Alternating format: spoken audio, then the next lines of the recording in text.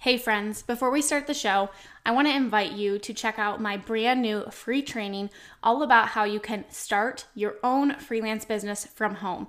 In this completely free 1-hour training, I am going to share with you exactly how I was able to leave my full-time teaching job and replace my income by freelancing and how you can do the same thing too. We're going to talk about how you can find skills that you already have and what services you can offer, as well as what you need to actually get started today. So you can go check out my brand new free training. It's my gift to you at aubreymalik.com/free training. That's aubreymalik.com/free training. And we will link that up in the show notes for you. All right, now let's go ahead and dive on into the show.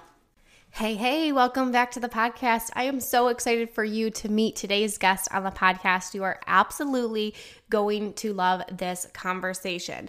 We are going to be talking with Angie Trueblood, who I have known pretty much since I got started in the online space. I've been following her. I love everything that she has to say about getting visible and pitching yourself. And that's actually where I first heard her, was on a podcast. And then I loved what she had to say. And we're going to get into all that conversation about why podcasting, pitching yourself to be on a podcast, to position yourself as that expert to get more clients, but also if you want to add this as a service to your clients, if you want to help your clients get more visible, if you want to show them how they can do that through podcasting, we're going to break all that down for you. And Angie is the go-to visibility expert when it comes to guesting on podcasts and using podcasts as a way to market and grow your business. So I cannot wait for you to meet Angie. I am just going to get right on into the conversation because this is an amazing episode. Even at the very end, Angie shares a really great way to use podcasting as a way to get people back to you and your services, and a really great way that she is going to start recommending that her clients do this for their service-based business. You are not going to want to miss that. Let's go ahead and dive on into the show and meet Angie Trueblood. Welcome to the Freelancer to CEO podcast. This is the podcast for overwhelmed freelancers who are ready to simplify and scale their business so they can earn more and stress less. I'm your host, Aubrey Malik, and I'm a former elementary teacher who launched my own freelancing business, and now I want to share all my secrets with you. Each week, I'll be sharing business strategy, systems, and tactical tips that you can take into your business today so you can finally step into that CEO role you desire. Let's dive on into the show. Hey, Angie, welcome to the podcast. I am so excited to have you on today. Thank you, Aubrey. I'm so happy to connect with you. Yeah, I am super excited for my audience to hear everything that you have to share. This is going to be a pen and paper type episode where you're going to learn just so much. I have been following Angie for quite some time, and I'm so excited that we get to chat today about all things podcast pitching. But before we get into all of the stuff that you are an expert in, I would love to just back up a little bit and share a little bit about your story, how you got started in the online space, and how it's kind of evolved to where it is now. Yeah, well, I'm so happy to connect. I feel like we've been connected for years, and it's been great too to kind of follow your trajectory in the online space. Interestingly enough, I think my path is probably similar to a lot of your listeners. When my kiddos were young, they were 2 and 4, I had an outside sales job, and I just knew that I wanted to have more flexibility and to be able to be home with them. So I actually transitioned home as a part of a direct sales company, which I think a good number of women try or kind of lean into. And for me, it was because I couldn't just not have an income. Like I needed to have that money to contribute to our family. So I transitioned home with that company. And then quickly, I've always loved podcasts. And so those were sort of my lifeline, even to give me some of the courage to step away from a really solid career. I ended up transitioning that direct sales company, creating my own website that kind of went along with it. So I had a blog and then created a course. It was all in sort of the meal planning space. And that's how I really stepped into online business, which is not at all what I do now. And as I was listening to podcasts, this was back kind of 2016 timeframe where podcasts were really starting to kind of pick up. You know, they were new, but people were really starting to guest on them. And so I started pitching myself for different visibility opportunities, really to grow the meal planning business. And as I landed those opportunities, even some with our local news station, people kept asking, well, hey, Angie, how did you get that opportunity? And my answer was always, well, I just reached out and I asked. And I quickly learned that not everyone loves to do that the way that I do. I'm a super connector at heart, so I don't have a lot of the same sort of hangups that some people have with pitching, because I really see it as me offering something that might be of value to someone else's audience.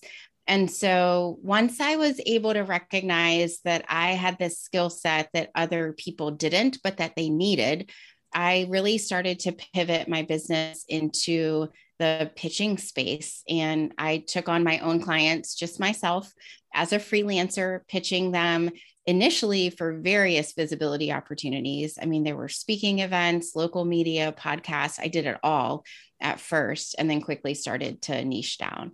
So that's kind of my story in the beginning days. That's awesome. I mean, so many things that resonate, and I know it's going to resonate with my audience because it's something that we talk about a lot is, doing the network marketing. Been there, done that. I did too, because I thought, I really wanted to be at home with my kids. And I thought that was the way to do it. Like, that's what I saw. And I'm like, okay, this is the option. And then I even, I always tell people, I'm like, I've done it all. So I can tell you like for certainty that like this has been the thing that really actually will make you money. Cause I mean, I did network marketing. I was tutoring kids because I'm a former teacher. So I was tutoring kids at the library after school. And I'm like, I can't continue this when I have a family. And then, then I was teaching kids English online where I was getting up at like 3 a.m. in the morning. I'm like, okay, this is not sustainable. So, I mean, like I've done it all. And I can tell you that like, this is the thing that will actually bring an income into your family, because like you said, a lot of people are not in a position where they can't just not work. They have to bring an income in. I was in that same position. And so I'm like, even if it's, if maybe it's not my full salary, but even if it's something, and then we're not paying for daycare, how can I make that work? Yeah.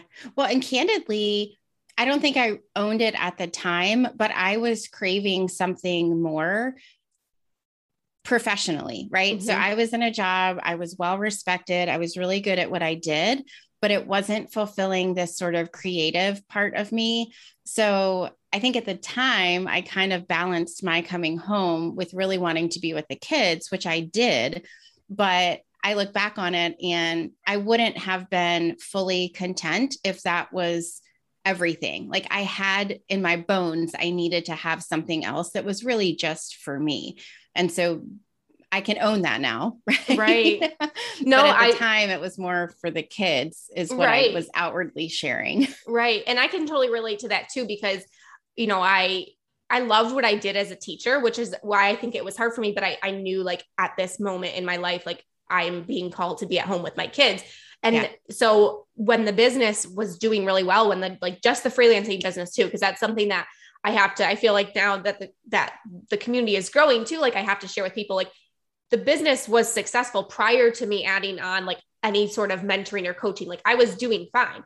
And I got to a point where I'm like, I still felt like something was missing. And that was hard for me to come to terms with, because I'm like, I did the thing I set out to do. Like I wanted to, make money so I could be at home with my kids, but there's still a piece missing. And that was that teacher heart in me.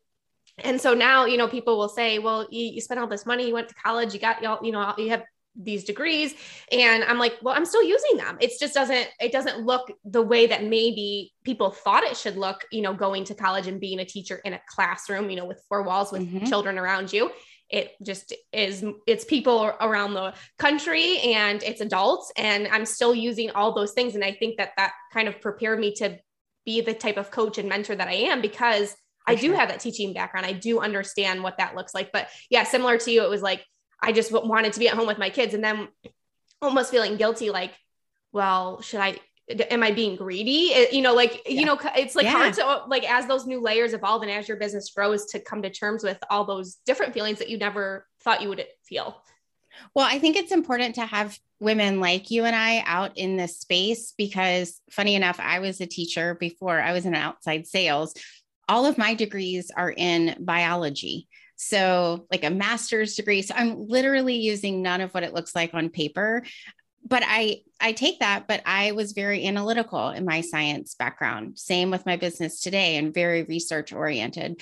But I think it's important to have women to look to and say, it's okay if on paper it doesn't look like I'm using my degree. And there are other ways for me to earn an income and be home with my family other than direct sales or getting up at 3 a.m. because you and I had to kind of figure it out as we went, but I had other people to look up to as well. So I just think it's important, the work that you're doing, because I, even now when I have friends that I know are kind of stuck in a job and don't see a way out, I always recommend starting as a virtual assistant or a freelancer because it is a legitimate way to earn good money. Mm-hmm.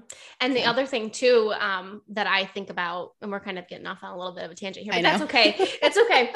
I think about too, a lot of times we go into college, we're 17, 18 years old, and we're picking a career that at the time, like for where we are in our life, probably makes a lot of sense. But then, especially as women, as moms, like when that happens, everything, your whole world flips upside down, your perspective changes and everything like that. So it's okay as different seasons of your life happen to be okay that, like in this season, like this job served me really well and it really was a great decision. But in this next season, I need something that looks a little bit different, and that's okay. It's okay to, like it's just crazy to me that like at 18, we're supposed to pick the job that we're supposed to have for the rest of our life and never want anything more different. Yeah, I think that's shifting, which is, it's almost like I came up at a time to where, you were picking what you wanted to do for the rest of your life. But I do see some of the shifts that have occurred over the last 5 years really benefiting women and young women as they are coming up to know that a decision is never finite and that you can evolve over time and that you will. Yeah. I love that we kind of went off on this too, because I think it's an important thing to say. And I get very passionate about talking about it too, because I'm like, it's okay. Like it's okay that I left teaching, like, anyways. Sure. Okay. So I know you kind of talked a little bit about when you first got started, you were doing like a variety of, pitching. What made you kind of land on podcasts as being like the main way that you were going to help your clients get more visibility? So one of it was just learning some of these different outlets that I was pitching to, especially online publications. That's a whole different beast than pitching podcast hosts and pitching local media. I had clients who were all over the US and I was trying to connect people in their local town to them. And so for me, it was one, I enjoyed podcasts. I just have always been a fan of them. And I think the connections that you make just the conversation you and I just had, that doesn't happen typically when you meet a local newscaster. You don't have the time for that and you don't develop that depth of relationship. So I think one, it's just the benefit to the business owner of being on podcasts is so great, especially in some of those beginning stages of business. Like as you evolve, sure, it makes sense to get on TV. And even in the beginning stages, it could be a benefit. But I think podcasts fundamentally benefit business owners faster than some of the other forms of media. And then I really had to decide, okay, if I'm going to grow this business, do I want to start developing relationships to people that are writers for Forbes, because you really do have to develop relationships in the niche of the type of business that you're going to be pitching to, especially like in the PR space. And I didn't want to do that. People were recommending that I go to New York and like meet with, writers for these online publications. And I had zero interest in doing any of that. Whereas with podcast hosts, I love connecting. We can all do it virtually. We all appreciate the virtual nature of the work that we do. And so as a business owner, I got more life by connecting with other hosts than I would have in any of those other niches. So it was kind of like both ends of the spectrum. It benefited my clients to really niche down and put them on podcasts, but then also it fulfilled me more to really stay in that space. Yeah, it's interesting that you're talking about, I was thinking about like when podcasts became a thing. Because I remember the first podcast that I listened to was, which I'm sure like a lot of people listen to, was Serial. I went on a road trip and I was like, I'm a true crime junkie through and through anyways, but I don't even think I really realized at the time that it was a podcast. Like I don't even know what I thought of it as. I just was like, someone recommended it to me and I'm like, okay, great. And then I remember hearing podcast, like actually when I was thinking about starting a business, I don't even think when I was doing network marketing, because I don't really think it was like more, like Periscope, I think what people were kind of doing, like they were doing the audio thing. So it was like, it was there. But it wasn't like where you could go back and you could binge and you could listen. And now, like, I know people listening to this podcast probably have those podcasts that they go and they're every single week they're listening to it like it's a reality, like a show, waiting each week for that new. It's crazy how it's almost become that kind of feel for us. Like, you're waiting every week for a new show and like, you don't have to listen through commercials or anything like that. And you can listen to it in your car on your drive and everything. Well, and so I was in outside sales, so I had tons of drive time. So initially I was on, this is really going to age me, but like satellite radio, like Sirius or XM. So I was listening to shows that were on those types of platforms. And there were some that were more talk radio-ish. So that was sort of initially my step into it. And then once I came home, I mean, I was listening to podcasts. I remember actually there's a show, I think it's still in production today, called the Advanced Selling Podcast. And it's a really cool show. The hosts are amazing. And I would listen to that as I was driving. So yeah, I definitely was listening to podcasts from my phone in my car somehow back in 2015. I know. It's like you think back and it's like, how did we even have the capabilities? I think too, I probably had because I did a little bit of drive time for one of my teaching jobs. It was like a 45-hour commute, but I think I had like CDs with people like talking, like speaking on it and like sharing basically what a podcast was. Oh gosh, to go back. But anyways, I love that you do this pitching now, because and I know we were talking before we pressed record, I do get pitches for the podcast now. And the ones, number one, that I always open are the ones that come from Angie's team. And the ones that I will usually book are your clients, because Angie has a really great way of making it so obviously it's going to benefit both people. I mean, I'm more than happy to bring people on my podcast and highlight them. I am a huge fan of collaboration, and I think that's a really great way to just support other people. But you obviously want to make it so that it's benefiting to both sides of the party. Obviously, like sure. I invest a lot into my podcast. And so I don't just want to bring someone on the podcast who just wants to further their mission and doesn't care about my audience or doesn't care about, what I'm trying to do. I want it to be the best of both worlds. And Angie has a really great way of doing that. So for those people who are listening, who maybe are kind of doing the virtual assistant thing, and they're kind of thinking, maybe what's that next step for me? Mm-hmm. Why is podcast pitching a really great service to add on for their clients? How can this really, position them to their clients as someone who's a really great asset? Well, I mean, I would say, first of all, a lot of business owners already recognize the value in guesting on shows. So it's not a service that you would necessarily have to sell your client on the value of it. I think sometimes when you start to evolve your packages and maybe you're adding on like a different social media platform, right? Well, you might need to share with them why that would be beneficial. And most people just inherently recognize the benefit of being on podcasts. So I will say that the benefit is often it can be a longer term benefit. So that's something that you do as a freelancer, virtual assistant. You do have to kind of temper the client's expectations. That said, I just got a message from one of our clients this morning. She recorded her first, she's a newer client, recorded an episode, I think it was either Thursday of last week or this week.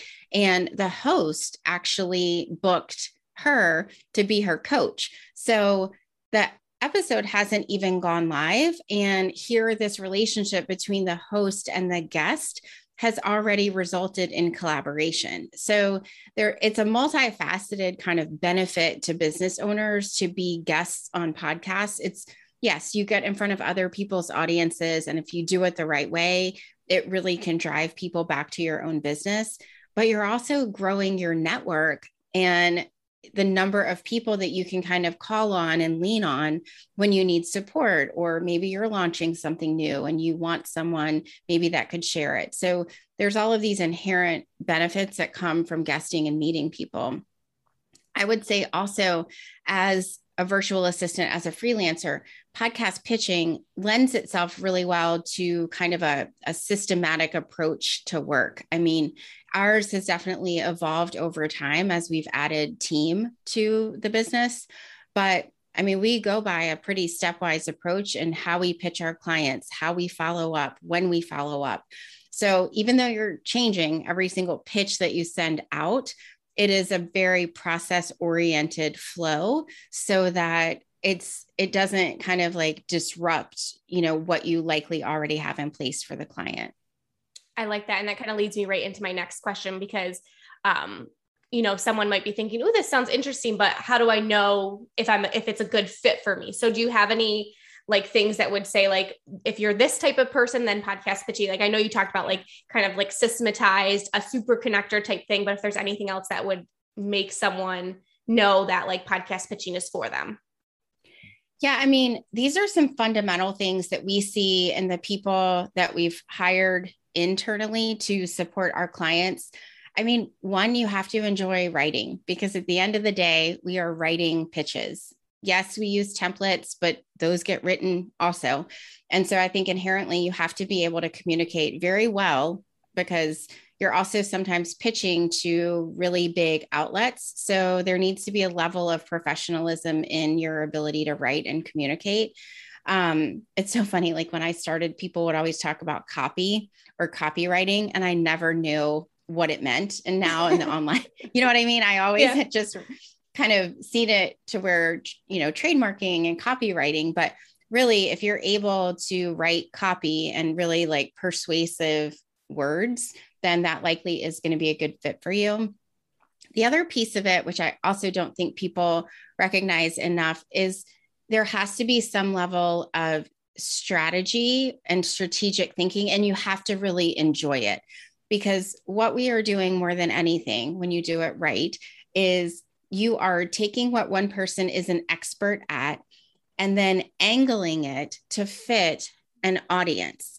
And so where we see, and I know we talked about it, I see it too. I have the Go Pitch Yourself podcast, so I get pitched also, is people will just send out pitches that have like their top 3 topics that they like to talk about. Well, that doesn't really lend itself well to speak to my audience who are tuning in to learn how to pitch themselves if you're just talking about Facebook ads, right? So you have to be able to take what someone is an expert at and strategically massage it to fit different types of audiences. And if that is something, if your listeners are thinking, I'm just more of like a to-do list, like knocking things off of a list, rather than really digging in and getting the strategy of it, it might not be a great fit. And I'll say this lastly, because this is something that I learned about myself as we scaled, is pitching is kind of like a sales activity, right? Because if you have a client and you say, okay, I'm going to pitch you to, 15 shows a month. And then at the end of 6 months, no one has said yes, then you don't really get the credit that you pitched all of these shows because there wasn't an impact. So you have to be okay kind of being in a space. It's almost like Facebook ads too, right? Like you can run Facebook ads, but then if no one converts, you're still kind of held accountable to that, right? So there is this level of accountability on not just getting the work done, but the impact that the work has. Right. And when you send your pitches and your team sends the pitches, it takes the guesswork because you come with like, this is exactly what they could talk on. It almost, the like title is done for me too. And so it almost like, because, on the flip side of it too, like, guesting is one thing, but the host, like it takes work to bring someone on the show. It takes research to have the right questions. You obviously want it to fit with your audience too. So when you can kind of take that guesswork out of it for the host, it almost makes it like an easier yes for them to say, because it's like, oh yeah, I could totally see how this is going to fit in. And it is taking that time to go through and being like, how can we really make it so that it's, like I talked about in the beginning too, beneficial to both people, where the person coming on is obviously going to get that visibility because they have a loyal audience, and you're almost kind of vetted in a sense, like your listeners are going to buy into that guest more because you have kind of vetted them and said like, yes, this is someone to come on. But also too, to the audience too, to make it so that it's valuable and impactful for them. So they can take it and run and use it in their business too. Yeah. I mean, you make a really great point. One thing we always talk about is we need to do the legwork. As the people that are sending the pitches, I don't ever want a host to read an email and have a question. And so our pitches tend to be longer than the average pitches that get sent out. But I know, because now I am a host, I'm not going to read a pitch, have a question, and then respond back and ask it. Yeah. I mean, sadly, I'm just not. And so I don't want the host to have a question. So we really kind of pepper our pitches, and they've evolved over time to where they're still easily readable. And I think that's something too. You have to really look at sort of the visual appearance of a pitch and make sure that I can kind of flow down it quickly if needed. But you never want anyone to really have a question at the end of it. The only thing you want that host to be able to do quickly is decide, is this a good fit? Yes or no? Mm-hmm. Yeah. And no is okay. Like, yeah. No is an all right answer. Right. Very, very, very true. So you talked about a couple, I like that you talked about that, because that was going to be my next question too, is like, are there any ways to make that pitch stand out? And so you kind of talked about that. Is there anything else that you would add to that to make it so that if you are, adding this to your service, if you're setting this out to potential hosts, is there anything else to make the pitch stand out, like in the subject line or anything like that? Because I know like that's the first thing that they're going to see to decide, should I open this or should I just leave it or trash it? Yeah. So, I mean, I struggle with the subject line because I don't want any of what we send out to seem gimmicky or like marketing jargon. So our subject lines are probably pretty boring in a sense. It says podcast guest in parentheses. Again, I want the host to know exactly what they're opening. And then we'll actually put the title of the suggested episode in the subject line, because if that catches the host's attention, then likely it's a good fit for their audience. So I would say the subject line, we try to keep it pretty simple. One thing, the bulk of the pitch email really should be sharing of the topic that you are proposing, so the host can get a really good idea of what that conversation might sound like. So that's where I would put most of your energy. And then we have kind of evolved. When we first started, I remember one sheets weren't really a thing, like podcast guest one sheets. And we really hesitated to start creating those and sending them on behalf of clients, because I felt like there was a period of time where the pitches that I got would just be short little pitches, and they would just attach the one sheet for the host to open and then do the work to decide if it would be a good fit. But we have since evolved from that, because I do believe the one sheet can help communicate the personality of the potential guest by using brand colors and some graphics. So I think if you can create a one sheet, I think that's great to have. It's not totally necessary, but link in the pitch email places that the host can go to kind of poke around and learn a little bit more. I know for me, when I get a pitch, if it's someone that's totally cold to me, I don't know them at all, before I ever would say yes to them being a guest on my show, I want to hear them, right? I want to know, are they able to form intelligent sentences? Do they have a good audio setup? It doesn't need to be professional, but would it be appealing for my listeners to hear them? So anytime that you can sort of embed links for some of those examples, I think it's really helpful. Again, so the host doesn't have to do the work to go search on Instagram for the name of the guest, just link to it. Right. I actually just got a pitch and it's such a good suggestion too, because I had never heard of this person, which, I mean, it's not anything on them. Yeah. But in the pitch, they included a little video clip of them actually doing an interview. And they said, to look at this to see the kind of energy that I bring. And that, like, right away, I already felt like, oh, okay, like I can see how she interviews. I can see, how she kind of handles the questions and how the conversation would flow. And to me, it was like, even though I didn't know this person, like I already got a sense for what it would sound like. I could almost envision it on my own podcast, if that makes sense. Totally. I mean, that's really that's why we share the pitch topic. And our format is we include 3 to 5 bullet points that we just call like potential talking points, but it's so the host can start to envision, what would this interview be like? What would I be asking them? What would that back and forth sound like? And also them including that link with that language of, here's the way that you can kind of preview my energy.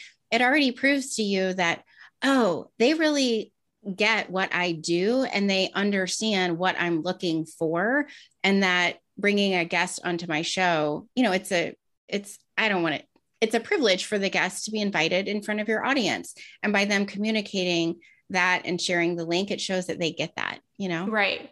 And that they're like that too. Like I obviously want someone who's going to come on, very similar to like how we're having this conversation right now, Angie. Like, I mean, clearly I have questions that, I want to make sure that I touch on, but I also don't want it to feel like this scripted thing. I want my audience to feel like they're sitting down at a table with us, just like listening in with their notepad and being like, oh my gosh, I'm just getting so much from like overhearing this conversation. And that's how I want it to feel. So by her sending that to me, I could see that that's how that conversation would flow too. It wouldn't be, okay, so tell me about your business. And then very, I don't want that. Yeah. That's not how I want my podcast to sound. Yeah, for sure. For sure. Okay, great. So now I kind of want to, because I know that I mentioned that I kind of have 2 different kinds of listeners in the audience here. Some people who would just be getting started and thinking like, oh, this sounds like a really great way to grow my business and something I could offer to my clients. But I also have people who are in that stage where they've been in business for a while and they really want to start to position themselves as an expert. And we've already talked about like why podcasting is a really great way to do that, to get in front of that audience too. But what are some maybe strategies or things that freelancers who have kind of positioned themselves and they say like, okay, I want to stake my claim in this, I want to be the authority. What should they look for as far as, guesting on podcasts? Does it have to be like, if they're a Pinterest strategist or a web designer, like what types of podcasts should they look for so that they can, reach a wider audience, maybe, get a couple more clients, maybe get some of those like higher end clients too, as they're shifting into this role? Yeah. So I would say, first of all, the biggest challenge that I see when we work with service providers, because it's a membership now called the Podwise Co-op, but inside of it is all the content from our signature program, Go Pitch Yourself. So it says like the strategy, how to pitch, follow up, everything. And over the years, we've definitely had a good number of service providers join that, really, like what you said, to support their clients. But what I am always pushing them to do is, yes, support your clients and also pitch yourself so that you increase your own visibility. And the biggest hesitation, and I had it early on when, I was in my business, I was pitching clients, getting acceptances, but I always questioned, well, am I expert enough to go and talk on these shows about what I do? And that's part of it. And then second of all is, what would I even talk about? Mm-hmm. So I just want to caveat what we're going to get into with, as a service provider, you are an expert in what you do. You are doing every single day. And the people who are your clients, far more about the services that you're doing for them than they do. That's why they hired you. So it's super important to, first of all, know that you're going to position yourself and you're going to pitch to be on podcasts where you are the expert relative to the audience, right? So if you're doing Pinterest strategy and Pinterest ads, yeah, maybe you're not an expert compared to Kate All, who has a long-term Pinterest agency. But to the average business owner that doesn't even have a Pinterest profile, you're definitely an expert. And those are the people that you should be looking to serve. So own the expertise. And then from a topic perspective, you really just need to think about, well, what are the questions that people come to you and ask you about? Like if you have a friend who is interested in getting on Pinterest and using Pinterest as a marketing platform, what are they asking you? So you kind of start with topics around what people tend to ask, and then they will evolve as you get interviewed, because that's the beauty of being a guest on podcast, is you get insight into what people want to know about the work that you do. So even though maybe you start pitching and you only have a couple of topic ideas, as you have interviews, you'll be able to kind of dig in deeper to what you know that you didn't even realize people valued. You take so much for granted in what you do and what you know, that having someone else kind of reflect it back to you can be really important. So that's like the first caveat.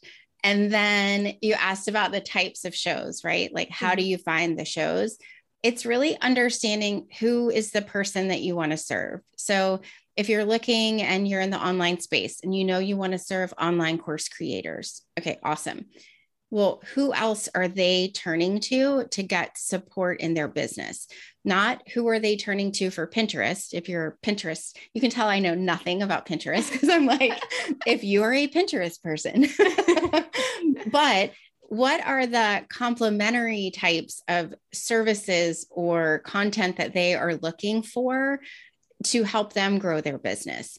And then those are the types of shows that you want to position yourself on. So if we take this Pinterest example, someone who might be interested in getting support in Pinterest is probably also interested in optimizing their website, right? So maybe you could find a podcast host who is talking about website development or who helps their own clients with websites, but they don't touch the Pinterest piece of it, right? Those people might also be interested in learning about how to optimize their course. So if there are podcasts that are speaking to people who are course creators, that could be a great place for you to pitch yourself to talk about how Pinterest can help you drive people to your website and opt into your email list and ultimately buy your course. Does that make sense? Yeah, absolutely. And then the other piece of it too is like, should you shy away from newer shows? I know that I'm sure that there's like we have a handful of podcasts that were like, oh my gosh, like I've been listening to this since, it started and it's grown and it has a really big audience. Like it would be a dream to be on that podcast because of course I'm going to, be in so many people's earbuds. I know you've talked about the strategy. So is there a strategy piece of like doing some smaller shows, getting comfortable and then kind of working your way up to that? Yeah, I definitely think you should start on smaller shows for several reasons. The first is really to get a sense of what people are interested in hearing you talk about, right? So you can really kind of dial in your topics. You can also kind of get the nerves out a little bit. We had a client a year and a half ago, a good friend of mine, and her messaging was so solid and she just had the most amazing topics. And I'm good friends with Sarah Dean. And so I Voxered her and I was like, I have this new client. I think she'd be perfect. And the client and Sarah said yes. And the client was like, that's my first interview. I'm a little nervous to go on a show that's that big. And so I think it's really important just from a personal perspective and for you to feel comfortable is start with some of the smaller shows because they're a little bit more forgiving, right? And you can kind of work out the kinks. And then also like, I'm all for dream big, you belong at every table. You don't need, to shy away from the big opportunities, but candidly, the chance of you getting on a really big show with zero interview experience is really small unless you have some sort of relationship with the host or the producer. So, I think a gradual growth makes sense. And then once you've got a couple under your belt, then yeah, you can kind of start working the angle of some of the bigger, more popular shows. We balance it out for our clients. Even clients who have their own very popular podcasts, we do a nice mix of kind of smaller shows. They've been around for a year to 3 years, moderate, and then some of the bigger ones. I love that. And then the other piece that I want to touch on too, because obviously if you're going on as a service provider, as an expert in what you help your clients in, at the end of the podcast, there's always the opportunity where the podcast host, hopefully if they're a good host, is like, all right, now tell people, where they can learn more about you and find out more about what you offer. So what would you suggest for a service provider at that point of the interview? Do they have to have an opt-in? What's a good kind of like call to action for them if they want people, if they're going on the shows to, book more clients? This is such a great question. I so appreciate you asking. And I love that you see the difference between a service provider going on a show versus a course creator, right? Yeah, we could spend all day creating a perfect opt-in, but at the end of the day, the people that want to hire you to do the work are likely not the people that are going to opt in for your freebie. So for a service provider, drive them straight to your scheduling page or your services page. And then give them, if they're not quite ready for that. So we like to offer kind of a tiered approach. Like did they fall in love with you and they know they want to hire you? Cool. Give them a way to connect with you directly there. And if not, give them maybe a social media place to follow you, and say, share this episode on Instagram and DM me, like, let's connect or something like that. But we have a client now. She owns a bookkeeping agency. She's been a client for over 2 years because her podcast interviews are the biggest driver of people booking discovery calls and then hiring her company to do ongoing bookkeeping support. So it can be done and it does get done. So you just have to make sure you're driving people to a place where they can connect with you. Perfect. I love that. Yeah. Well, then I'm glad that I asked that too, because I know like that's something you obviously want to think about. I mean, of course, it's great to go in and just say like, I'm huge on that. I think that you have to, I don't want to say pay your dues, but in a sense, like you have to give some things away for free in order for people to be like, oh, wow. She like, if this is what she's giving away for free, like I gotta know what I, if I pay for her. I know that you're going to be thinking about like, in the back of my mind too, I always think about that too. When I hear people, I'm like, ooh, like, okay, I just learned so much. Like I gotta get, I've got to see what else they have to offer too. But yeah, definitely making sure that it benefits the audience and obviously blesses the audience and gives them a ton of great stuff that even if they never booked anything with you, like they walked away with something, but also too, if they're at that point where they're like, wow, I learned so much, I have to find out more, giving them that route to take next. Cause clearly you want them, if you've already got them hooked, you've already got them listening to a 30-40 minute interview with you, how can they, come hang out with you even more?